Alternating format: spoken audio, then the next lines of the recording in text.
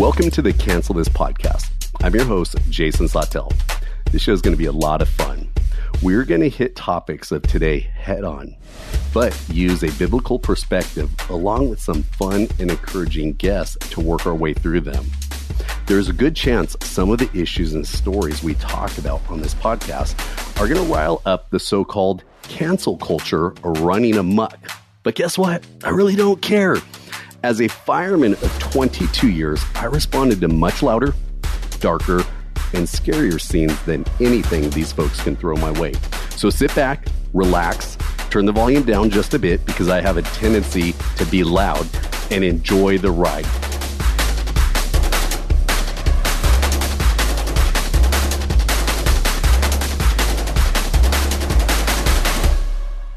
So in today's show, I'm bringing on my dear friend, Billy Hallowell. Billy, I could go down your resume and your bio, and it's going to take half the show. So instead, I'm going to let you tell everyone a little bit about yourself, what you do when you've come into media, why you podcast, and all that good stuff. But welcome to the show, Billy. I'm super excited to be here and to talk about the show and to dive into all of that. But you asked me for like kind of a mini resume, so I'm gonna condense it this way. I am a journalist and an author, and the weird thing about my story is that I started when I was 15 years old. So as a museum curator, right? Lucas Miles threw that out there, that you're a museum curator. It's kind of funny that Lucas threw that out there to you because it is true. I did work in a museum when I was a teenager. That was my first job. And I worked in a museum for years. That was like a 9-year job. But when I went off to college, I studied journalism and I started as a writer at 15. And I started as a public speaker at 15. And so I never really looked back. So I'm going to be 38 in like a week and a half, right? And I've been doing this now, which is amazing, for like more than half of my life. So, my passion is really to tell good stories, but to point people to Jesus, right? And that's what has always been my passion, but it's become an increasing sort of burden in the last couple of years. And so everything that I dive into or any blessing that God puts in my path to be able to do, that's my focus. How can I turn people, toward Jesus? Bro, I love that so much. And so when I came to you and some other folks that I've talked with and said, hey, I have this really cool idea of the Cancel This podcast. I know a lot of people look, well, hold on a second. Are we going to go and stir up and rile up people and get them mad, like provoke the quote cancel culture?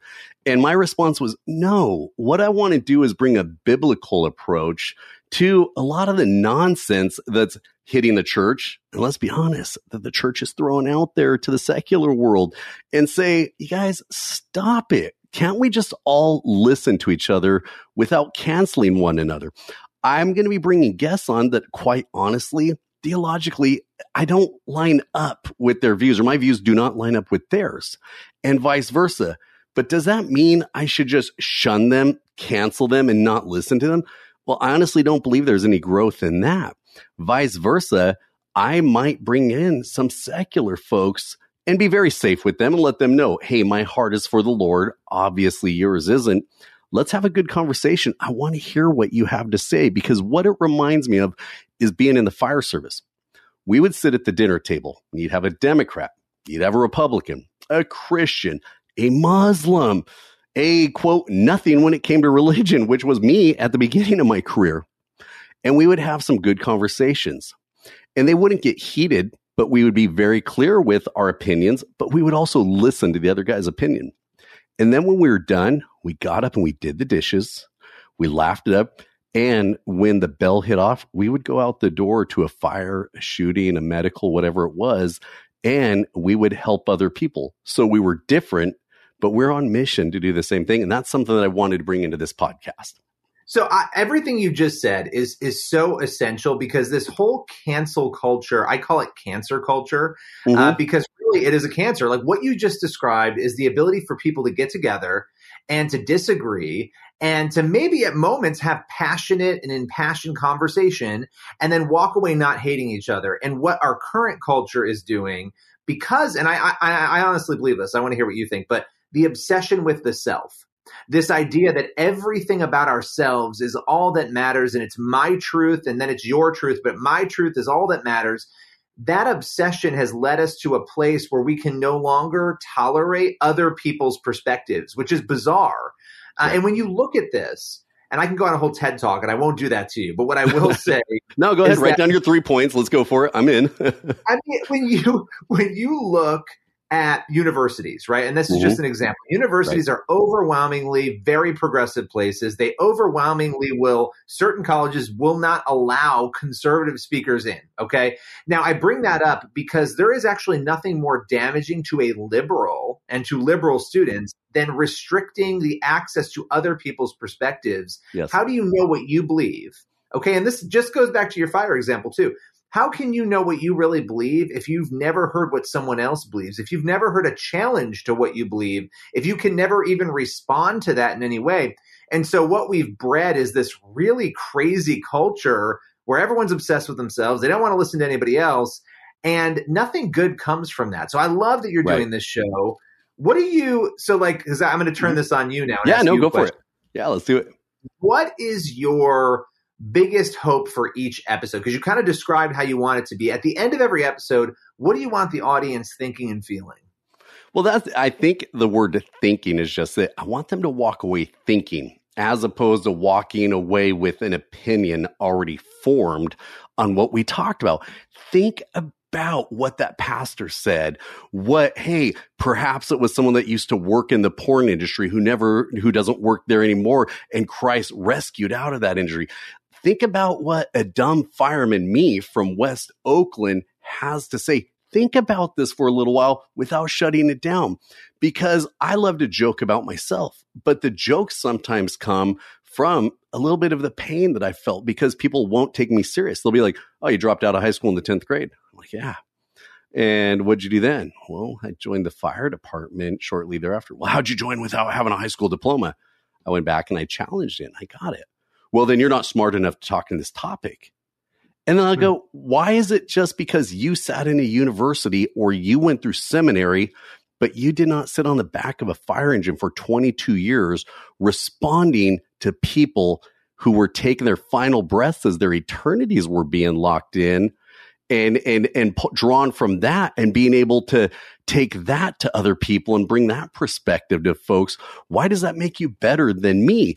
But not do it in a me, I way. I want it to be like, hey man, some of the greatest wisdom ever handed down to me came from some homeless folks who were just straight out of their minds in a worldly sort of way. And so I want to bring that into play. I also want people to challenge me.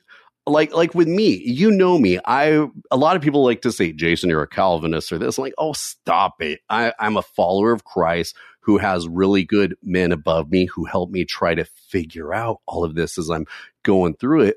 But I've seen some miracles in the world. But these guys over here like, don't ever talk about those miracles. I'm like, well, why can't I?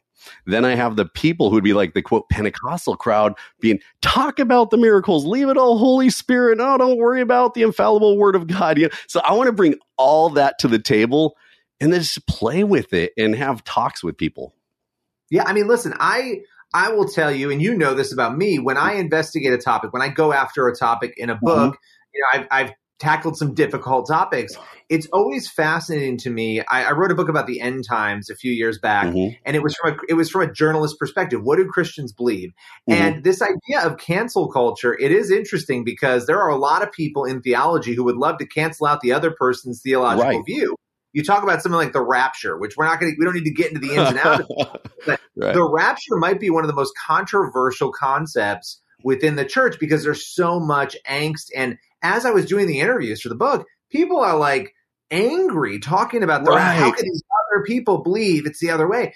And so I think we get hung up, and I know you're going to cover some of this. We get so hung up on things that are not salvation issues. Right. Like the rapture is an important thing to talk about, but it's not a salvation issue. It has nothing to do with whether or not you believe Jesus Christ died for your sins and rose again and forgave you. It has nothing to do with that. And again, that doesn't mean we shouldn't talk about it, but I think to be that angry, and that's just one example, and it's a strange example, but it's one. There's a lot of other ones. It's a great example. It's a great example because that's something we go with. So people will come at me, and I try to sometimes look at a discussion like that as I'm on a shooting scene where I'm trying to treat the innocent victim who was shot, but maybe the innocent victim got a shop owner got a shot off on the bad guy who was robbing him. And now I'm having to treat both parties without judging, right? Well, let's keep it real. I'm really angry at the criminal that walked in and blasted this local shop owner that I know. But I also know if I don't stop the bleeding on him, he's going to die. Well, I am not the judge. I am not the jury. I am not on that side over there. My job is to show up and care. So when people hit me, Jason, what do you think of the rapture? Dude, I don't walk the fence to be weak. I walk it and say, man, keep your lamp full. Okay. Keep it full of oil. Keep it burning. God and through Christ Jesus and his infallible word, he commands us to do this. He says, do this. I'll worry about the rest. Now, if the rapture happens and Billy and I are caught up in it and everyone else are caught up, I sure hope we turn to God's infallible word and do what we've been commanded, as opposed to saying, Billy, I don't agree with your term. Shame on you for, no, don't do that. Just try to follow his word. So I'm a follow the word guy, but I also jokingly say I leave room for the Holy Spirit. And for those of you that get ready to come at me and say, Jason, you don't believe in the Holy Spirit? Oh, 100% I do. But sometimes we don't leave enough room. Other times I'm like, well, was that Holy Spirit or was that Billy? You know what I mean? And stuff. So it's and I think I love the fact that on this show, on Cancel This, you're going to have people who you might not agree with. You're going to have, and you mentioned this, like people who you may have differences, big differences on issues. There's not enough of that going on. And I know the show's going to have people you agree with, people you don't. It's going to be a mix. But giving people a chance to hear those conversations, there are not enough models of people being able to communicate and walk away as friends, just like you did around that fire table. That is so essential. It is so important. And I always tell people, it's not about, I want you to hear my view so your position changes or you need to listen because it's going to be some kumbaya moment. Most people aren't going to change. It takes a lot to change people on different issues, right? But to hear it and to understand, I understand why pro-choice people feel the way they do about abortion. I understand every argument because I've looked at it all a trillion times as a journalist. I have my own views, though, that are not going to change about the morality of abortion, right? But I now understand my views better, and I can say, okay, I understand that complex situation you've described, and I can show some compassion for it while still not abandoning the truth, right? That's important. It's so good, and to fall into that, Abby Johnson, is that her name? I always mess up names. Abby, the movie that they made off of her book, it was phenomenal. Yeah. And then to also see, when I listen to her podcast and hear her views on stuff, is there's total compassion in there. But what I love about folks like her, folks like you, and what I try to strive for is we have values. Then there's rights. Okay. So I look at, all right, this is a touchy area, especially as a man speaking in this. And I believe men can have a voice in the abortion issue as much as a woman. But let's be honest, over past history, men have marginalized women a lot. And sometimes when we've marginalized them and shut them down, act like we're almighty and powerful, maybe now it's hard for them to hear the compassionate voice we're having to we're trying to throw out there for life. So I see all sides. And again, me, I always equate everything back to my 20 plus years in the fire service because I raised myself as a child, as you got to read my book and stuff. And it goes with, wow, Jason raised himself being in an abusive household. Then I was raised by the fire department. So I fall back into that. And I look at it was, I would respond into a Muslim household. And I had to bring them just as much respect, dignity, and everything they deserved as if I ran into a Southern Baptist house and provided them with medical care. I need to go into each situation first off with compassion because everyone always falls into Jesus when there's lack of compassion. Oh, Jesus turning over the tables, in the temple. I'm like, yo, settle down. Can we maybe talk about the woman at the well and some other things? Man, that was a compassionate Jesus. Context. Well, and when you put it in context, what was going on, inside God's house, you have a very different that wasn't the normal everyday. Somebody cut me off, now I'm going to flip table. It was a specific example of what was happening. I was just reading that with my kids actually yesterday in the Kids Bible, and it was interesting how the Kids Bible handles it. But you see, there's something very unique going on there. most of the things we see happening with Jesus are moments of compassion, of healing people, goodness, go through all of the Gospels and you see, yes, Jesus, and you can look at Revelation and you can see an image of Jesus there. But again, in the context of what is happening in Revelation, that's a very different context. We see very clearly who Jesus is, and he very specifically calls us to love God and love others, and not like, oh, just be nice to the enemy who annoyed you. Be nice to that liberal or that conservative who upset you. Clothe your enemies, feed your enemy. Like this is like a radical kindness to people who do not deserve it, because we don't deserve what he's giving, right? And that's the thing. So I love all of this, and I think it's so incredibly important that you're going to be doing this on this show and bringing people in to have those uncomfortable conversations. These are not always easy conversations to have with people. My go-to is, if I've treated people kindly, that doesn't mean I'm going to just like allow you to, I'm going to push back, but I'm going to be kind about it. I'm not going to name call. I'm going to be loving. And sometimes people are still going to hate you no matter what. But as long as you know you lived out that love others piece of that puzzle, you're good. You're listening to the Edify Podcast Network. We'll be right back. This podcast is part of the Edify Podcast Network. Edify is a faith-inspiring app that brings together thousands of the best Christian podcasts in one place for your listening enjoyment. Cut through the noise and grow your faith by diving into the world's top Christian podcasts today. Download the Edify app for free from the App Store or Google Play, or by going to edify.app. That's EDIFI.app.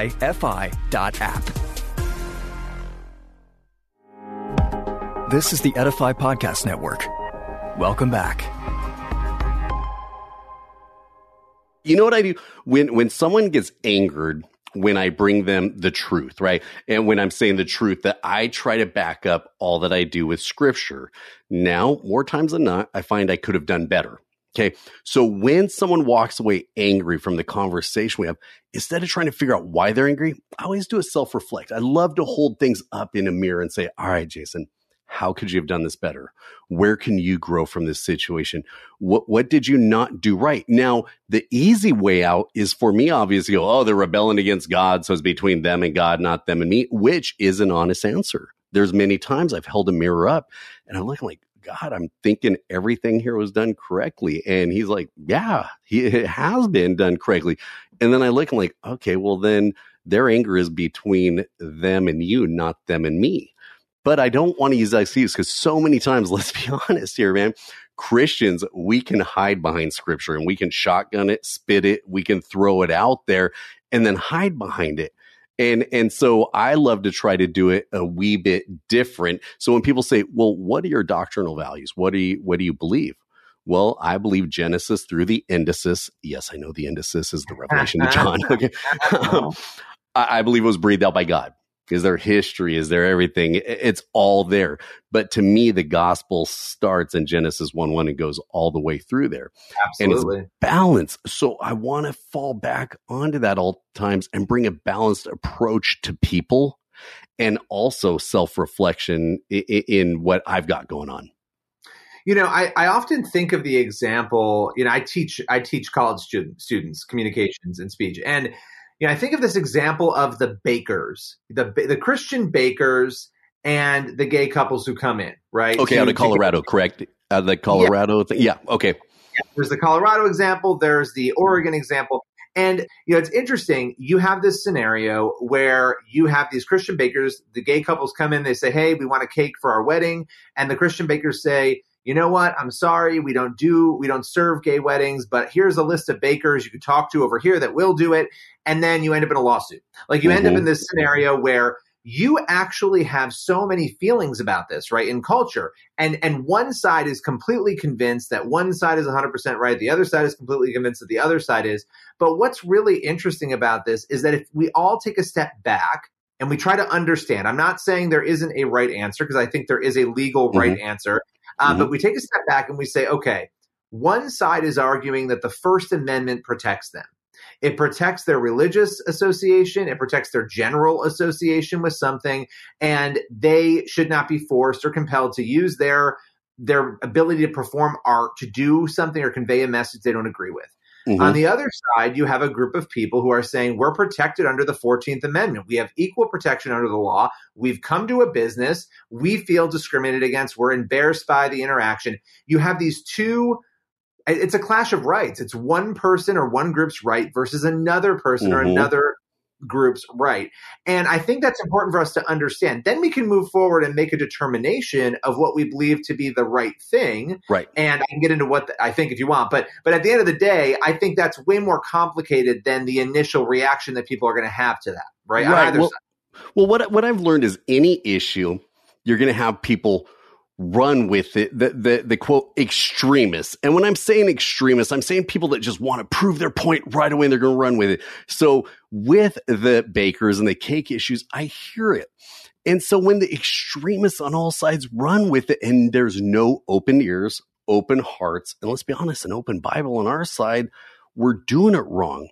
And so I look into it, and this is a touchy area that I am going to go into, is talking about Black Lives Matter.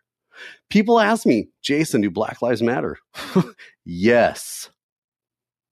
Then they stop. They go, well, do all lives matter? That's a separate question. Yes. Right. But I understand because I worked in a predominantly Black neighborhood in West Oakland, 3 doors down from where the Black Panther Party started. I grew up in an all-white neighborhood in Southern California. Not by choice of my own. Does that make me a racist? No. Does that make me be in a spot where I need to learn some stuff? By all means, I need to learn other cultures because I didn't as a child. So here I am in this neighborhood, and I've, over my career, held hundreds of young Black men who were taking their final breaths as their eternities were being locked in. There wasn't a white guy in that picture. It was all young Black men. I'm talking about my neighborhood. So when people ask about that, Black Lives Matter, guess what? In my neighborhood, I understood where they're coming from because we had something going on in our neighborhood, and the neighborhood rallied together and said, yo, Black Lives Matter. Now, where I kind of help people understand that was I live in an area of California where it's predominantly white. And if I automatically come at people and say, hey, Black Lives Matter, their ears shut down. They totally shut down. I say, listen to this. Imagine if one of my children, God forbid, Isaac or Noah, my 2 children, they were hit by a car. And so in front of my house, I started some of this says, hey, Noah's life mattered. Well, do you know how angry I'd get if someone else from across town says, well, all child's lives matter? Dude, it was a neighborhood thing. It was a community thing. And I embrace it. And I come in there and I embrace it. And I go, yes. And I'm not even going to come in there and say all lives matter because they're talking about a neighborhood. They're talking about a group of right here where something's going on. But as I mentioned, you have extremists, and I know I'm getting in touchy areas, but you have the national group that then goes in there, heists the mantra, Black Lives Matter. Let me throw another one at you. Stay home, stay safe. Dude, mantras that don't have anything attached with them destroy things. That's why Twitter can be so dangerous. Dude, I could throw a 4-word sentence out on Twitter, which really actually makes sense, but man, it's going to stir up people and it's going to cause more strife than good. That's why we got to learn the content of what's going on.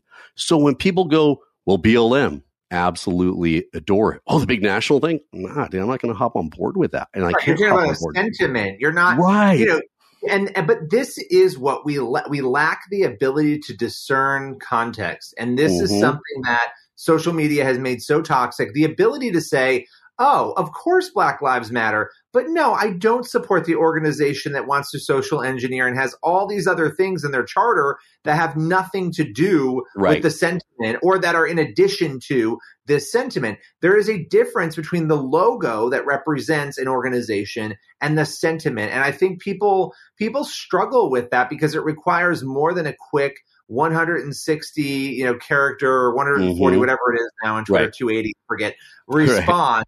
And that is a major problem. It does not shock me, for as advanced as we've become technologically as a society, with all these communication issues that we have going on and all of this chaos and hatred and anger, it doesn't shock me that when it comes to something like race, something that we should be more equipped than ever to discuss, I'm not saying all the issues are fixed. I'm saying to discuss it and have that round table that you were talking about. We should be able to do that. We are less able to do it than ever before, maybe, Right. or at least in modern history, because of all these other factors. And so how do we challenge ourselves to move forward into a place where we can do that? We have those uncomfortable conversations. That's what we do.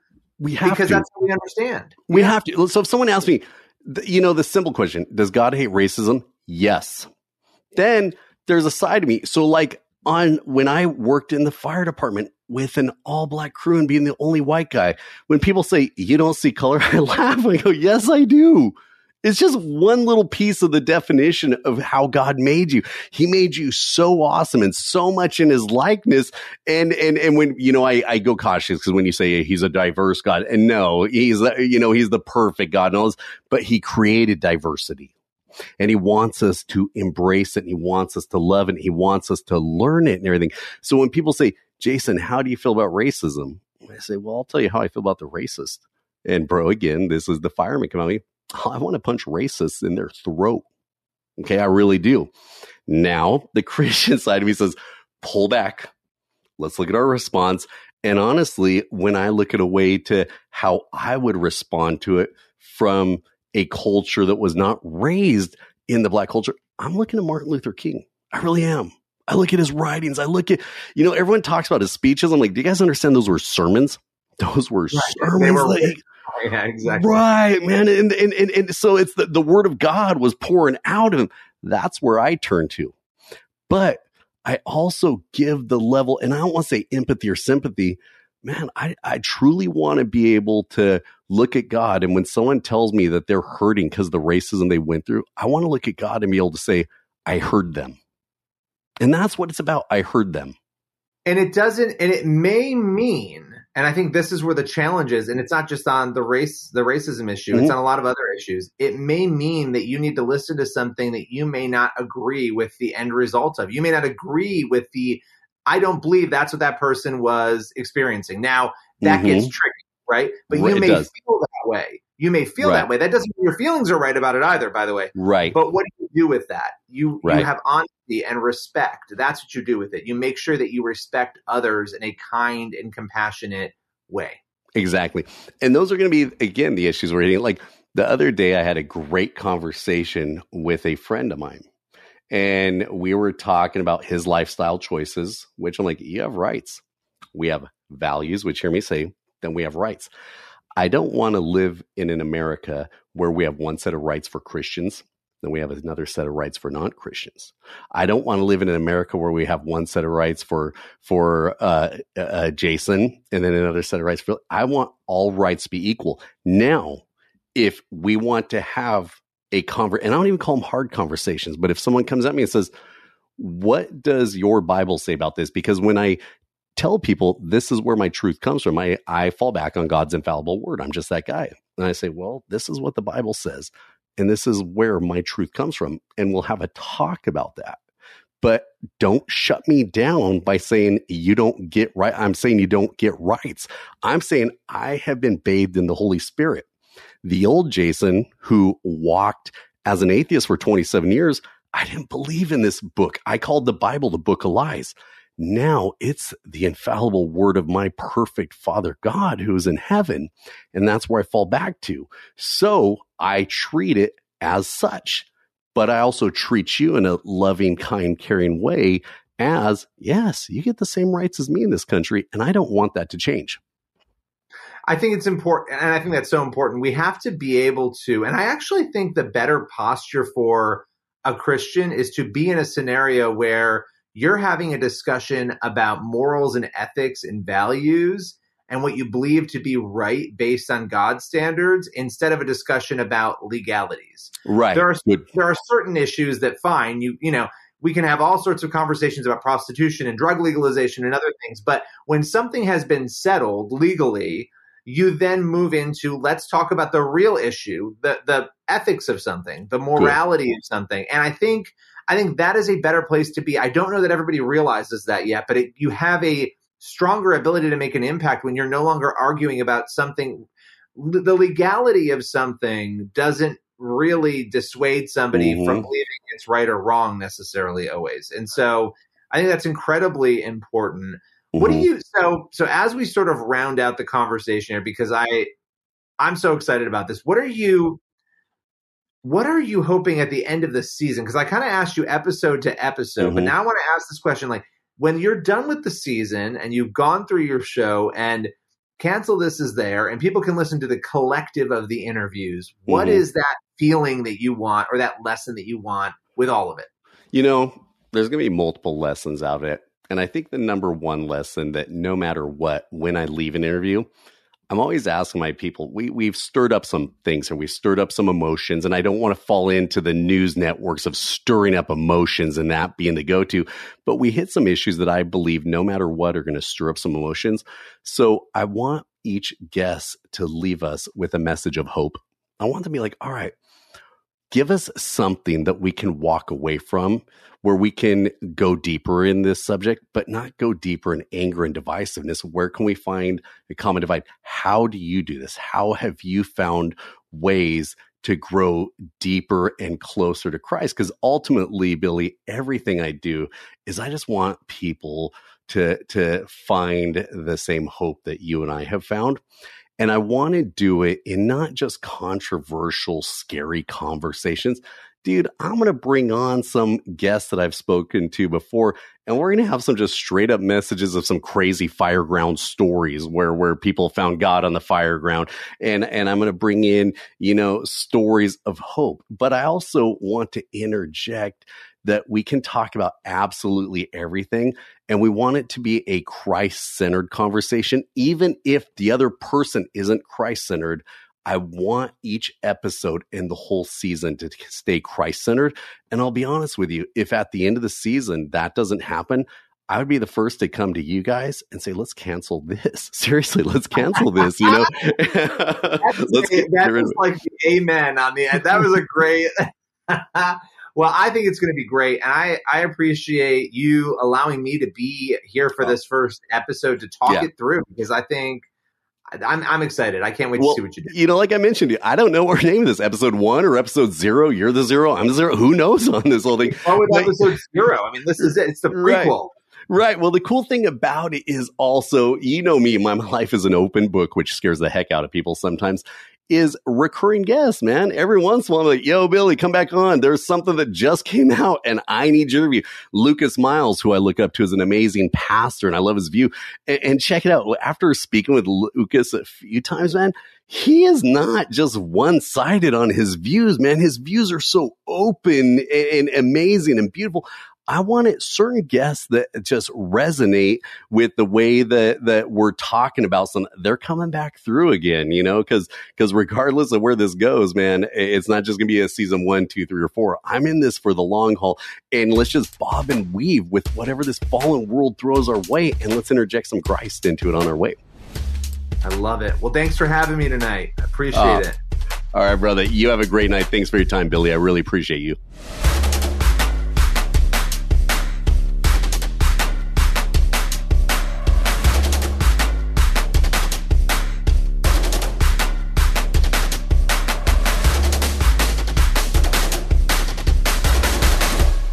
Have you ever attempted to read the entire Bible? Did you do it, or did you only make it part way? I'm John Stange, and I host a podcast that will make it possible for you to make it through the entire Bible, one chapter at a time. I've been hosting the Chapter a Day audio Bible podcast since 2015, and every single day of the week, I read one chapter of Scripture, then follow that up with a time of prayer. And if you're looking for daily insights and inspiration directly from God's Word, I hope you'll give the Chapter a Day audio Bible a listen. You can find it at lifeaudio.com or on your favorite podcasting app.